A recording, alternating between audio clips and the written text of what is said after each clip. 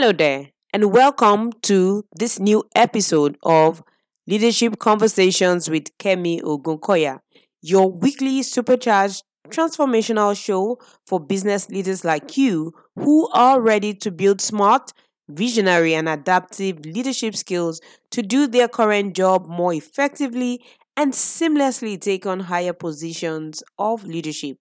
On this show, we take you on a journey with inspiring, transformational, and authentic leaders with stories that inspire, principles that catalyze, and insights that will transform your life and business forever. And this is because we believe that the quality and effectiveness of leadership is what determines the fate of systems, businesses, and nations that die, survive, or thrive. Are you ready to dive in? Join the conversation and let the show begin. Hello, good evening, and welcome to Leadership Conversations with Kemi Ogunkoya. And today I have a very special guest. Her name is Mrs. Ini Abimbola, and she's someone I absolutely respect so much. And it's such a great honor and privilege to have her here with us today. Mrs. Ini Abimbola is a business leader with over 20 years working experience in the international development space with broad consulting experience. She is a management consultant and she's also a sustainability development expert. So, ma'am, thank you very much for joining us. It is such a great honor and privilege to have you. Thank you. Thank you, Kemi. Thank you for having me. It's always a pleasure speaking with you, and I'm glad to do this with you. Thank you so much. Thank you, ma'am. So I know there's a lot more to your awesomeness beyond, the things that I have mentioned in just about 20 seconds. So I'll let you start by telling us a little bit about yourself, and then we'll take it up from there. Okay. Where do I begin? I'm a businesswoman. I like to refer to myself as a businesswoman. I see myself more as a businesswoman and then, of course, a teacher because I'm also a lecturer. I lecture the MBA class on international CSR management, so international corporate social responsibility management at the University of Applied Sciences in Austria. So I see myself as a businesswoman and as a teacher, and I like to teach, as it were. Been in business for a couple of years, started my own business 10 years ago, which is a consulting firm. But before then, I lived outside Nigeria for quite a while. Lived in Addis Ababa for more than 10 years, working with international development agencies. Came back to Nigeria to set up a Nigeria office for Defense for Children International about maybe 14, 15 years ago. And then, got an offer to run WIMBIS, Women in Management and Business, for another 2 years, try and help them restructure and structure the organization, which I did. And then I left then to start up my business, which was Theta Praxis Consulting 10 years ago. And yeah, so I do quite a bit. I mentor businesses, not just persons, but businesses, some middle level and large scale businesses. So I mentor their top management executive or their C-suite, as it were. I do quite a bit of business advisory as well, within and outside the country. I sit on a number of boards, both international and local, and a number of NGOs as well that that are causes that I'm very passionate about. Wow, so that is such a phenomenal. That would be a little. I know. I know. Well, that is absolutely phenomenal, and I have I've interacted with you, and I also see how much you're invested in raising leaders, and that is raising leaders beyond this generation, really.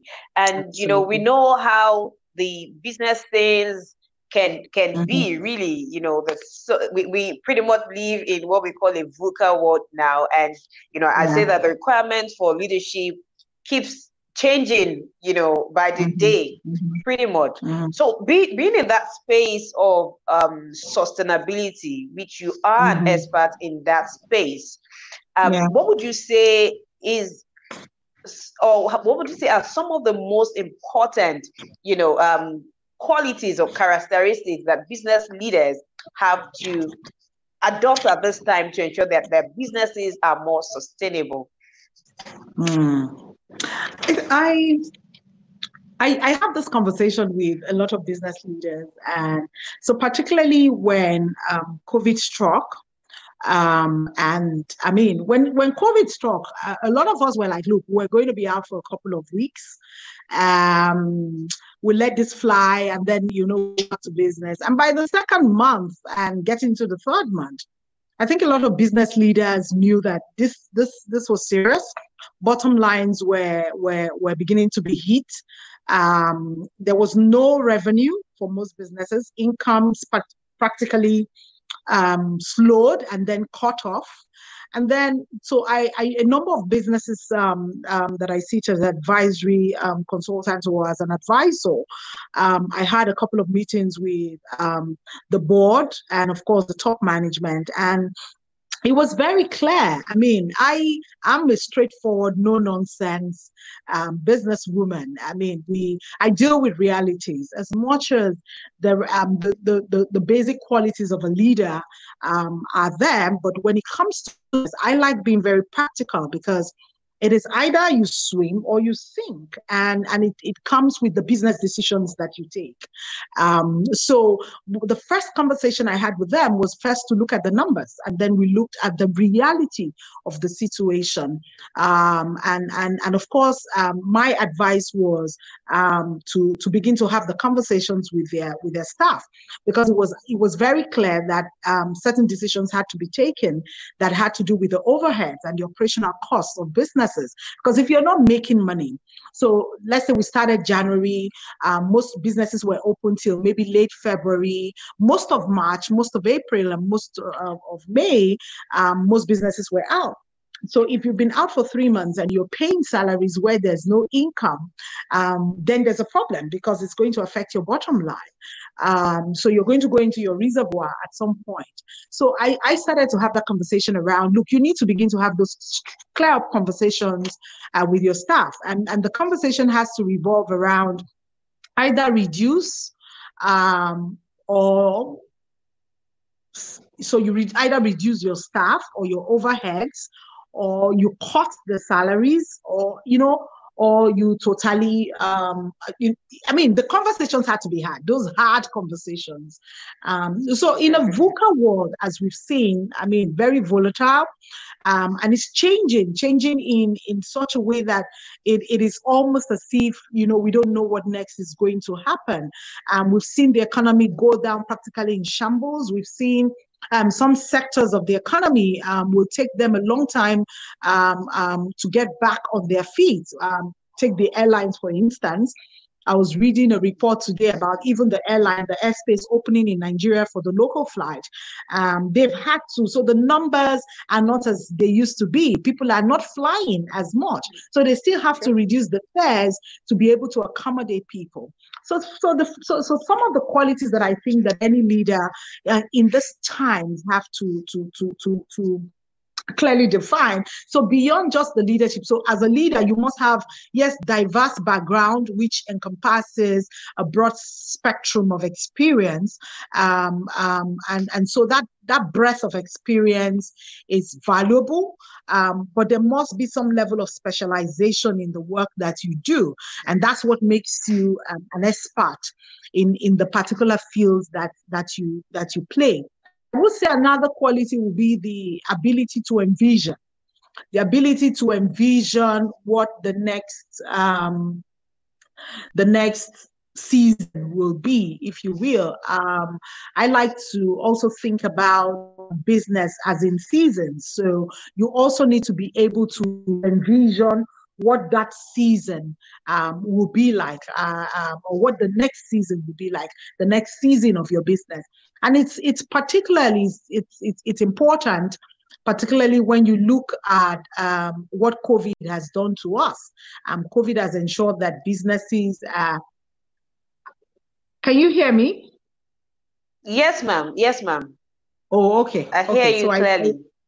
I noticed the camera wasn't moving, so I was concerned. Okay. So I talk about the ability to envision, and then also the ability to lead change. So those two things are together, because then you look at, so taking COVID again, COVID has really proven quite a number of of theorems wrong, if you will, and has also put a lot of theories to test, as it were. So not just to envision. So you need to say, okay, so what do we do? I see so many people having post-COVID conversations and webinars and all of that. None of us has lived through COVID before now. So whatever conversations we are having about post-COVID is just us trying to assume and to predict and to envision what the next levels and lives of our businesses is going to be. So so again, like I said, the ability to envision, the ability to lead change, and then of course it's very critical that you also have a business acumen. When you have clear business acumen, that's one of the things that is also going to help how your business will grow, if you will. So I will just leave it at that.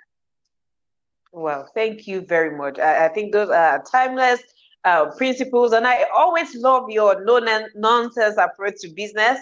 That you always keep it real, and talking about real strategies that people can start to adopt. So, yeah, to my next question. On the 17th of June, 2020, your organization, Tristle Practice, was 10. And something remarkable happened. I saw a broadcast that you did where where you announced that you were stepping down as CEO. And of a truth, it was pretty much a shocker to me. Well, for quite a couple of reasons, right? Yeah, in as much as we have businesses that operate on the global scene, our businesses are resident here in Africa, and it's not really something you get to see, that a CEO who is hale and hearty, is stepping down as CEO. It's really because I have worked with organizations where the CEO is obviously past the age of core productivity, for a lack of a better word to use, and still wants to hold on to running the business. What exactly was that about? And when you step down as the CEO, what exactly were the thoughts that you had, and what assurances did you have about stepping down?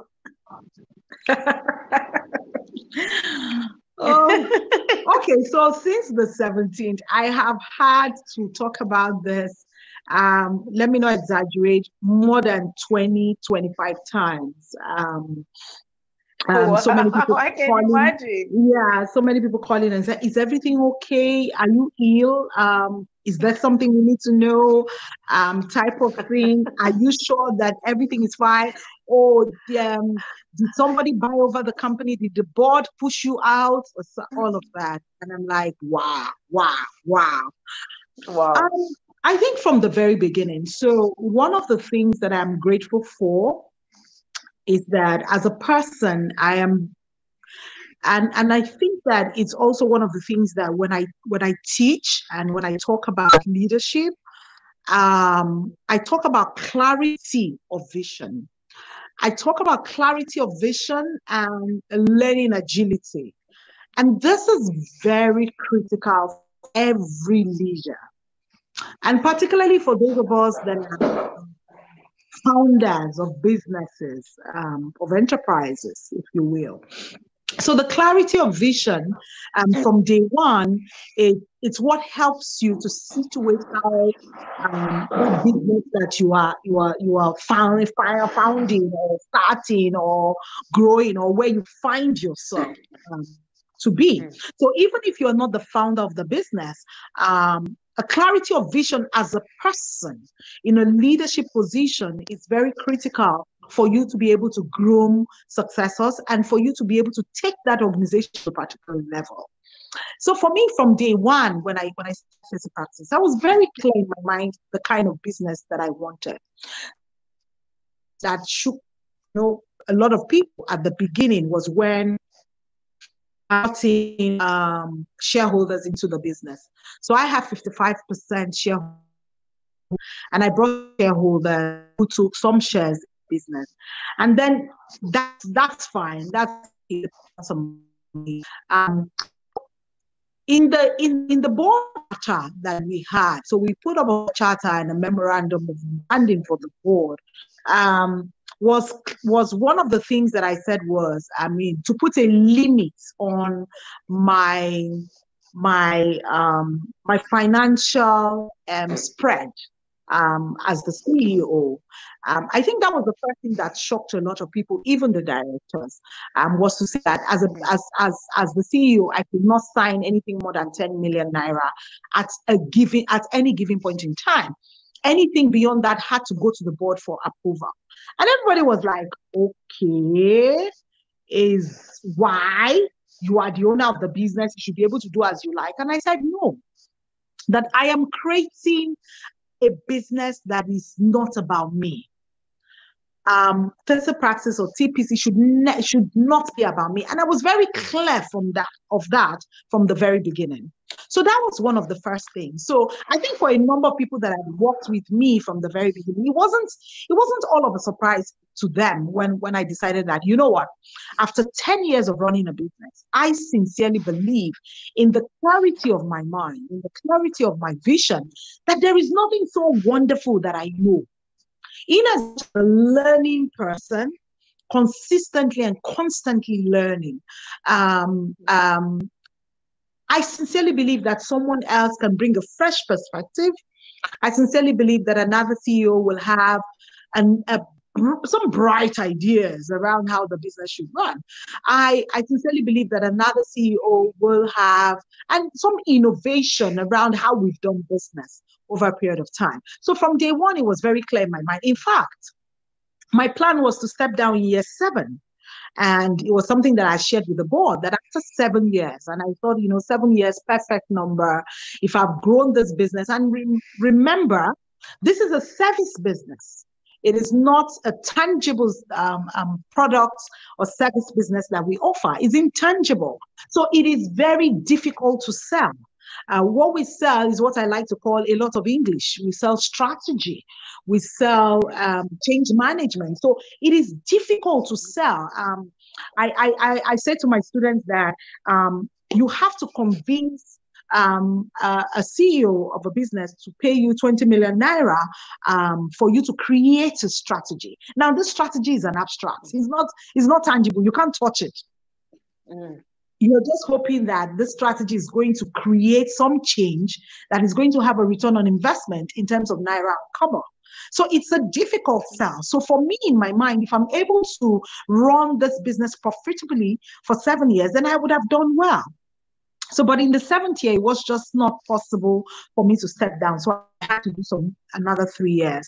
And I think those are the things that really drove that decision, that after 10 years, I don't know what bright ideas you're going to have. I mean, at your age, really, as youthful as my mind may be, as innovative as I am, as consistently learning, a learning person, or a learner, as you will, if you will. I wasn't sure that there was anything else that I was bringing to the table that was totally out of this world. So I thought that stepping down and stepping back and allowing someone else to run. So I stepped down as CEO and sit on the board and still create the direction and the push that the organization needs, but also having someone else run the business. Wow, that is absolutely phenomenal, and it's not so much of a surprise to me that people would call you to just know if everything is okay, really, because it's not something that we see a lot of here. So even on the national level or the national scene, you see heads of states, who want to still hold on to power, and it's pretty much the idea of leading in perpetuity here. So my question from that is that how do we change this mindset of leadership in perpetuity?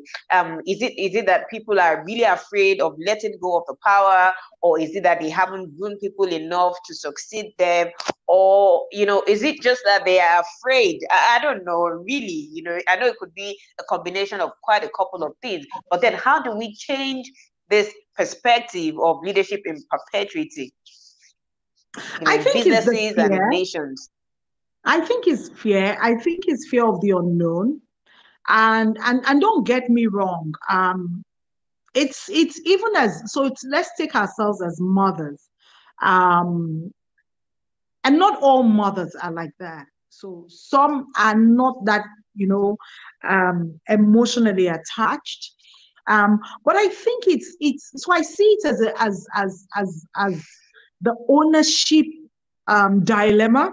I like the ownership dilemma.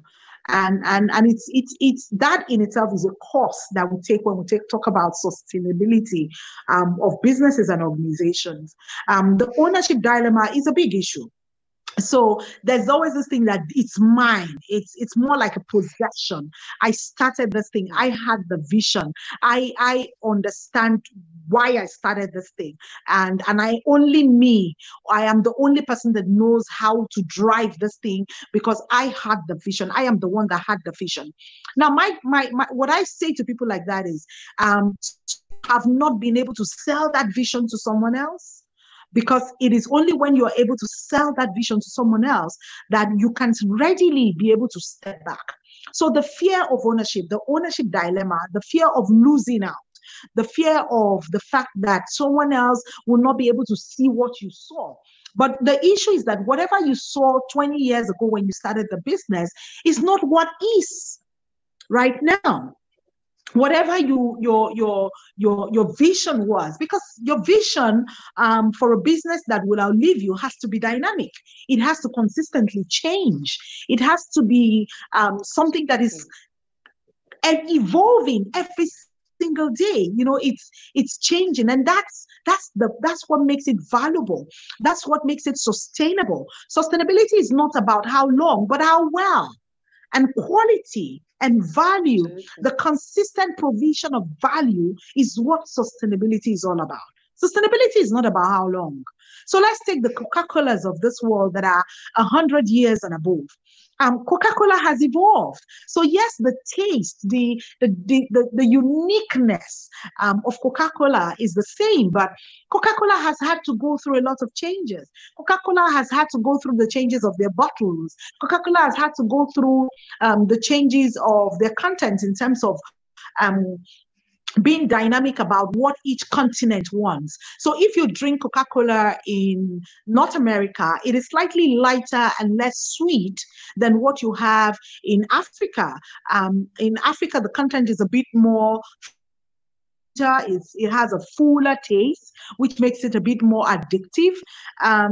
So that's the innovation. Coca-Cola had to go through innovation of moving from bottles to plastic PET bottles to cans to, they've moved from just having a single flavor to having Coke Zero to having, so the dynamism about business is that you can't have the same vision you had when you started. You know, the uniqueness and the ability of the business to is the fact that that business is allowed to take on, you know, changes as the world changes. So it is difficult. It is difficult for a lot of people to accept that someone else can run with the vision that they have, and I think that that's always the problem why they want to be there in perpetuity. Now, for nations, it is more of greed and nothing else. It is more of greed and the immunity that comes with. Trust me, that in the place of leadership, you can get away with a lot of things. And then the beauty of having people running and falling beyond the big picture, that truly want to remain in perpetuity. There's really nothing wonderful about your mind. Yeah. So that's really, really phenomenal. Really, just looking at it from the business. So I think you have really driven it down, and I love how you were point blank on the fact that when it has to do with national levels, there's nothing short of greed, really. And I absolutely agree with that. Now, you've been on a phenomenal journey, way over 20 years experience, rich experience, if I you know, way over 20 years of rich experience all around in life, really. And as a leader in all spheres of life, I would like you to share with us what your most important lesson, you know, what your most important leadership lesson has been through this journey. I know there are a lot of them, you know, but some of the ones that really stand out for you, that have shaped you to be this person that you are, you know, this leader that you are, who is able to also produce other leaders, because I know that I think it's John Maxwell that says this, that it's not about when it comes to leadership, it's not about creating more followers, it is about producing more leaders, right? So what would you say are some of those key lessons that have shaped you and have transformed you through this journey of leadership? Okay, I think that, I mean, the qualities of a leader, someone asked me, are leaders born or they're made? And I always like to say that they're made in the ring, they're made in the fire. Because it's okay to say, look, I'm a leader, I hold a leadership position in my office, I'm the team lead, I'm the whatever. I mean, it's easy. But leadership that is successful, successful leadership is made through the fire. So it's an experience building thing, and it also has to do with who you are as a person. So some of the lessons I've learned will be that the best of leaders are empathetic leaders. You have to be empathetic. You have to be that person that loves people and wants to see people grow. Empathy is what will make people gravitate towards you and want to work with you. I say to a lot of people that I had people that stayed with me from the very beginning of Face-to Practice and are still in Face-to Practice 10 years after. And that's not because they don't have where else to go, but it's also like, look, we have a very collegial and very family type kind of business. But even with my no nonsense, no BS kind of leadership, but I think that empathy as a leader is what will keep people with you. And then, of course, a leader that is, another thing that I say that I've learned would be that you don't know everything. You don't know everything as a leader. You can be the one who gives the directions, the one who guides the processes, but you don't know everything. So the ability to have an open mind, the mind, the constant mind of learning. I say to leaders, when I talk to leaders, have you heard what the janitor has to say at this? I'm like, the janitor, he doesn't understand the fight. I said, but have you asked him? If he's been in this company, they sometimes have more information, street information that you don't have. And we see this a lot in leadership, even in national leadership. So some leaders are totally cut off from the realities. And whether you like it or not, there's a level that you get to that you're cut off from reality. You don't know what is happening on the streets. And when I mean streets, I mean the streets of your company, the streets of your business. You truly don't know. So you need to be open to learning. So not just learning the book learning, but also learning what is happening around you. So that's also another lesson that I have learned. Another thing that I've also learned is that you must have the ability to delegate. Delegation is tough. So if you are somebody like me that is that pays attention to details, I have a problem. I call it a problem, but it's actually, so going through it, one of my professors said it is actually very few human beings that have that. I have what is called low latent inhibition. Now, low latent inhibition means that my mind absorbs stimuli that it's practically like a sponge. So when you speak to me and we're having a conversation, I have gotten to the end of that conversation before we even start, because my mind breaks down that information in bits and millions of pieces. I look at it in different perspectives. I see the perspective that you won't see. I understand it in different ways. But I have also learned that in that is the tendency for me not to allow people to express themselves. So because of that, sometimes in the early stages of my leadership journey, it was difficult to delegate and not micromanage. So you find a lot of people that pay attention to details tend to micromanage, because you're like, look, you're not going to get the thing right. You're not going to do it the way I want to do it. So I used to have a problem. I write with a green pen. And so when my team members or my staff do documents, and by the time I start reading the documents, you don't see the documents. All you see is green pen, green pen, green pen. So the impression it gives to people is that they don't know what they are doing. So what happens is that people will now fall back and say, okay, let me just do it, because she will still do what she wants to do, type of thing. So I had to learn. True. I could actually, instead of using my green pen, sit them down and said, you know what? I've read through. I think there are a lot of grammatical errors. I think there are sentence syntaxes that are not right. I think that this is the mind that I want us to communicate to this client. This is the direction that I want this document to go, and let them go and do it. So you delegate, you get them to learn to do it well, even if they have to do it over and over again. It helps them to learn. So that's one of the things that I learned, that it is easy to, as much as it's good to pay attention to details, it's also easy to micromanage, and that's the problem. So you need to learn how to do that better. Yeah, quite a number of other lessons, but I think I'll just leave this to you. Okay, thank you. Thank you very much. That's really profound, because on the journey to becoming a better leader, a lot of times people are looking at leadership from the lens of other people, right? So they're looking at it as it has to concern those that they are leading, and those that they have on their team. And I always say that leadership begins with self, which means that you have to keep improving. You need to know what your own shortcomings are as a leader. You need to be aware of your strengths. You have to be aware of your weaknesses, or your growth areas. You need to know what your traits, you need to know what your triggers are. You need to know what your interests are. You need to know what your blind spots are, which only comes to you through feedback. So I think it's really amazing that, as leaders, we're also building ourselves. We see ourselves as a work in progress, so which means that leadership truly doesn't have, the leadership itself is a continuum. Okay, so I have a book that I'm launching next month, and it's called The Leadership Guardian.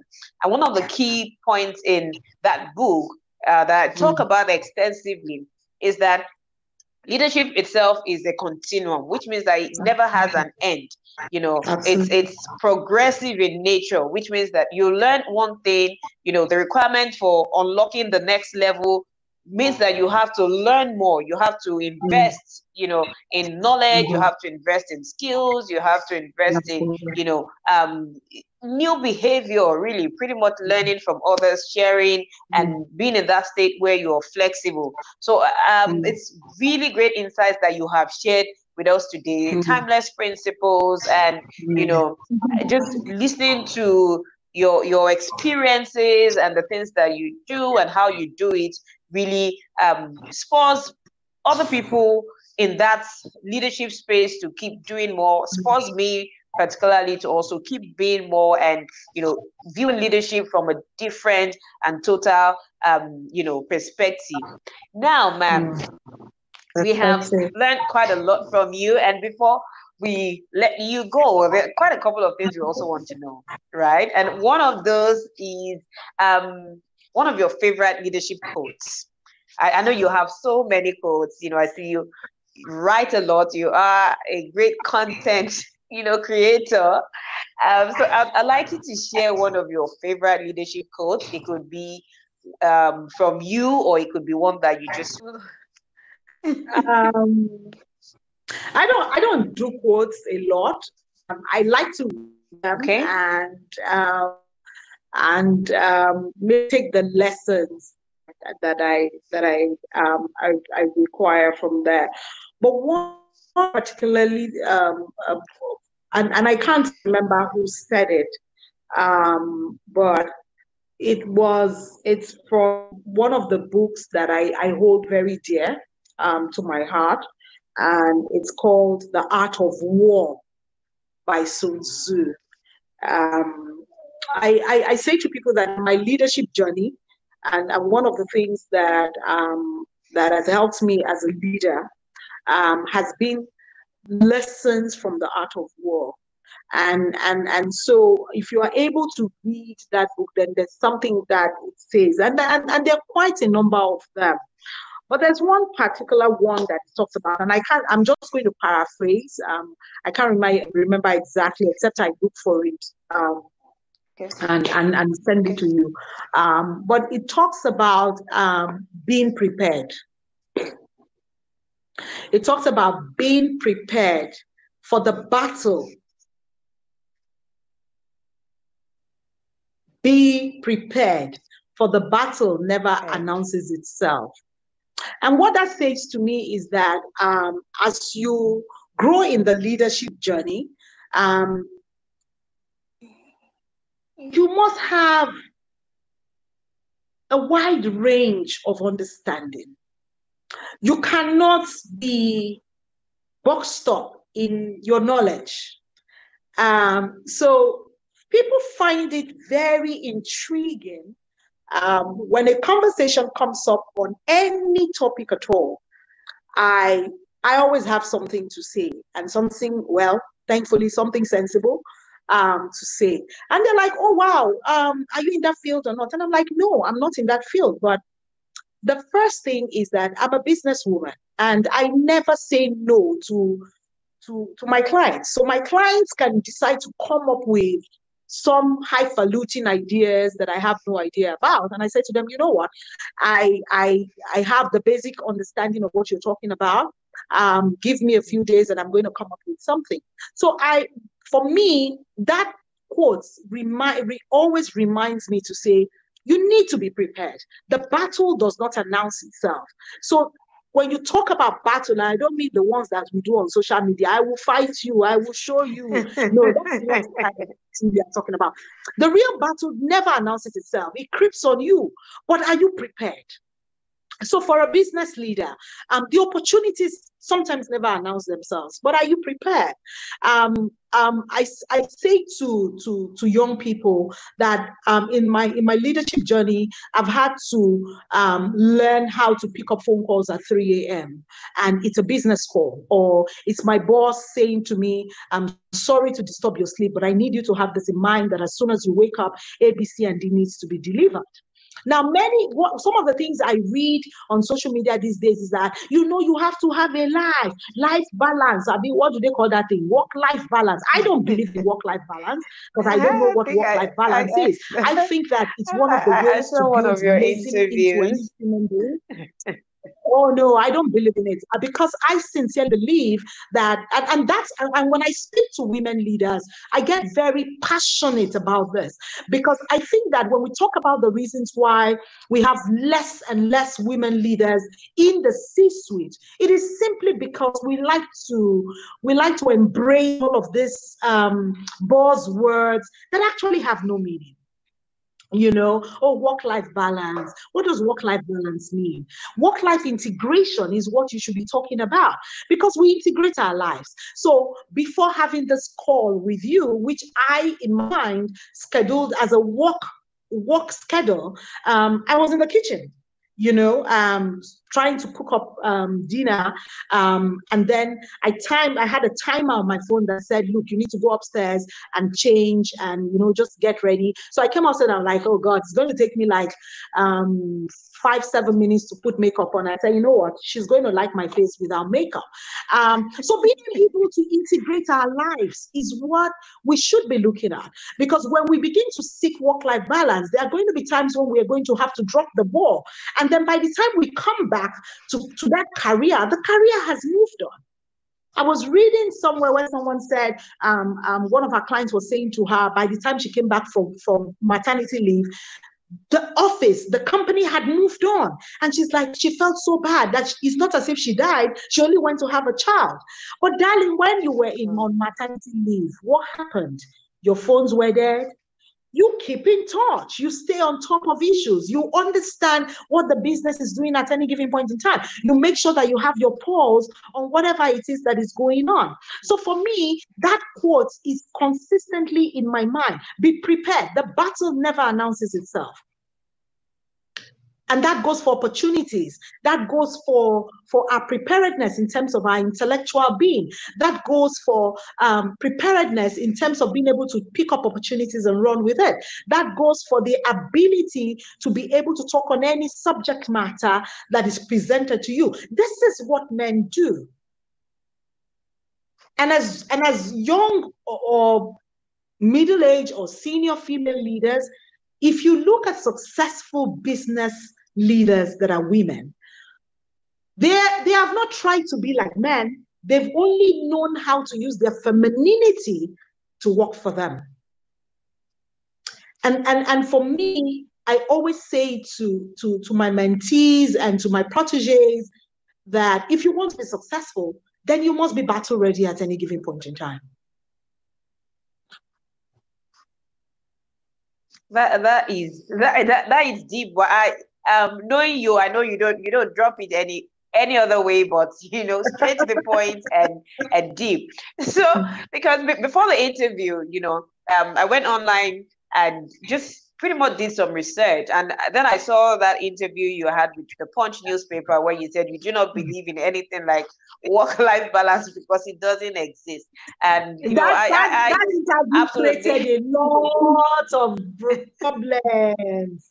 I had women fighting. They were shaking all over the place. Like, what do you mean? Yeah. I had to explain it. And I think a lot of them came to the realization because what you currently do is not work-life balance.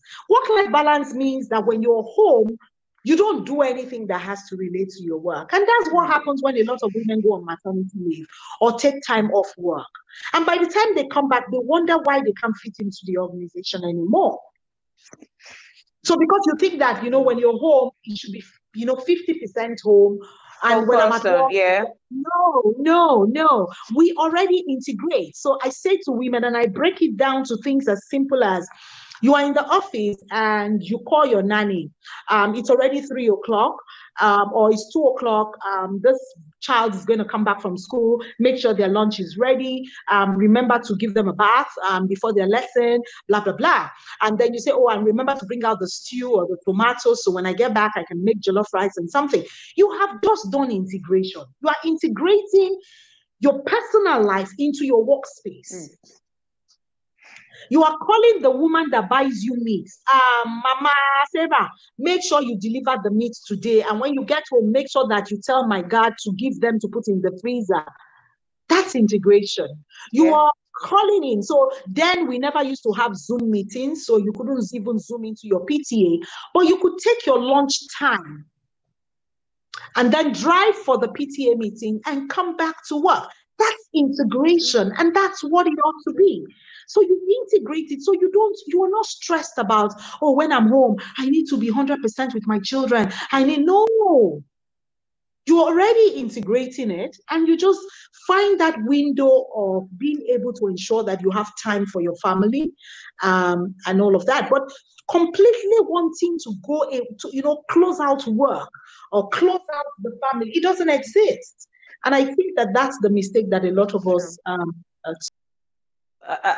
Absolutely. The whole balance fiasco is a big illusion, really, because when you try to actively actively seek that balance, you just find out that it really never happens. It doesn't even happen. Never. And then so until you get so stressed, and then you see that's where a lot of women feel guilty. So you find a lot of women say, I want to stop work. I had a staff that had a baby, a little baby, and she had another son.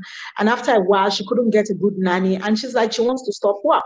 Now, this is a lady that I had said, you know what? You can bring the children to the office. We'll keep them where the office assistants is, and the office assistant, after doing the work, just really stays with the children and practically was like our office nanny. We created a space for the children, but in her mind, she was not being a good mother. She was failing. So she decided she was going to stop work. And I tried everything. I said to her, okay, can I call some of my friends to get you a nanny? Because for me, what was ringing in my head was, you are young, you are at the beginning of your career. Don't do this to your career. But they don't see it. A lot of women don't see it, and it comes from this idea of I'm not balancing, so I need to do that work-life balance. I'm the guilt. I'm not there for my children. Oh, my children are growing. I need to be there for them. I've raised young adults, and I walked all through, and I worked in a bank. And I think that, with what I see now, I think I raised very ethical, balanced, and kind children. So, and that's what we want: children that understand ethics, that are good people, and can be global citizens. That's what we want. So I think that is a conversation that we need to have. I enjoy having those conversations with women around the ability to think very critically around what they're doing with themselves, because we are finding a lot of women very frustrated. You go and start a business, what you were trying to run away from is still what you end up with, and then at the end of the day, you're still very unhappy. You find them wanting to blame the husband, to say, oh, I left my job because of the children, as if the man asked you to leave your job. I'm sorry, I can be that blunt. No, you chose to leave your job because it could have been managed any other way. You have to be able to create that environment for yourself. Take as much help as you can, and pay for the help if you have to pay for that help, to give yourself some level of sanity and growth in your career, because you also have to find what fulfills you. So if staying with your children gives you the fulfillment, please, all well and good, because where we all find fulfillment is different. True. Thank you very much for sharing that. I'm sure our listeners are taking notes, and like we always do on this show, it's about having this kind of conversations that actually inspire, that catalyze and help to transform the minds of adults, the minds of leaders, and pretty much help us shape our minds and help people become better people. Now, in all of your very busy schedule, how do you unwind? How do you find that time to unwind? And what do you do to unwind?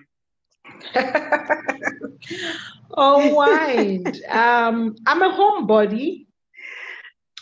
I'm your typical couch potato. A lot of people don't always believe.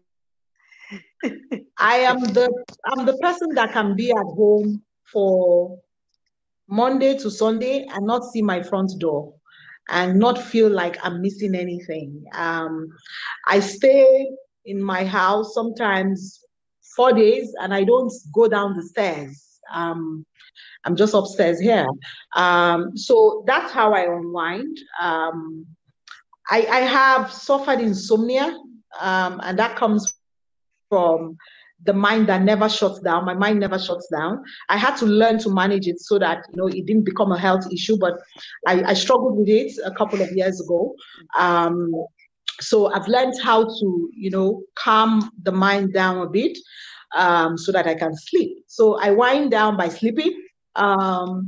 Or by watching cartoon with my little boss. I have a 4-year-old, or I color. So I do a lot of adult coloring, and the adult coloring I have found to be one of the most amazing things that has happened in my life in the past 10 years. So I started my youngest daughter before this 4-year-old who is 24. Actually, she's a counselor in Canada, Okay. and she recommended that adult coloring. So I get this adult coloring books, and so you always see me with my small wallet that has my coloring book and my color pencils and my bag of tea. So I'm a tea addict. I collect tea and I love tea. I collect all sorts of tea. So that's my own way of distressing, and and just totally. So now I'm like a retiree, if you know what I mean. So so I'm trying to enjoy that. But then it's not as if I'm not doing anything. I mean, it's even busier for me now because my students are all online. I have to mark papers. I have to read through all sorts of essays and work, and I still do my business advisory here and there. So just trying to really, if you know what I mean, just take it easy one day. It is absolutely necessary. It's absolutely necessary. And thank you for, coming on the show today. Thank you for sharing from the depth of your, insights with us. There's been so much of learning. There's been so much of experiences that you have shared. And, I absolutely do not take it for granted that you are with us on this show. And it's always our practice on this show to ask you a riddle before you go. And I have your riddle ready for you. Please don't let me fail.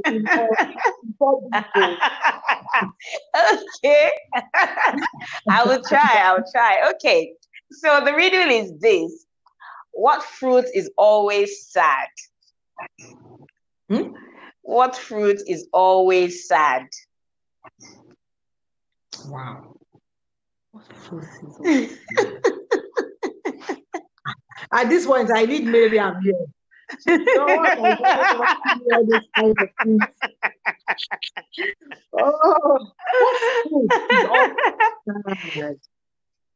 Sad, yes. Pineapple? No. Oh, God. Any hints? Okay. It starts with a color. Blackberry. No, you're very close. Another color. Blueberry, yeah. Really? Oh my God. Really? You have to look that up. Every morning. So I've never every seen morning. Really sad? So the taste. Oh yes. Okay, so it's always like slightly Yeah. sour. Oh, okay. Okay, because Yeah, I mean yeah. So I it's always absolutely love blueberries. So I have it in the blueberries. cereal. Trying to cut out my sugar. Okay. So it really helps to regulate I mean I sweet. My husband and I we have terrible sweet tooth. Um so I use it in place of honey or anything else. And yes, it has a Okay. slight sour taste, but wow, I'm going to look at it. I thought maybe it Look looked that up. fun. All right. But really Okay. interesting. Thank you. I learned something. I learned something You today. know, Thank you. we learned a Thank lot you. from you. Yeah. Thank you very much, ma'am, for coming Thank on you the for having show. me. We look Thank forward you to for having having you soon again. And cheers to all your grand and numerous endeavors. me. We wish you the very best, ma'am. Thank you. Thank you very much for having me. You have been listening to Leadership Conversations with Kemi Ogunkoya. Now it is work o'clock. Always remember that insights without action is useless. And just before you go, if you are a high performing executive or forward thinking professional, or you are an innovative entrepreneur who would like to build smart, visionary, and adaptive leadership skills to do your current job more effectively and seamlessly take on higher positions of leadership, then you should by all means request an introductory session with me at www.relisworks.com. And together with my team, we will be happy to work with you, your team, or your organization. Also, if you have enjoyed this episode, do me a quick one. Go to relisworks.com/podcast to leave a public review and share the link to this episode with others. Till I see you again next week, keep the conversation alive.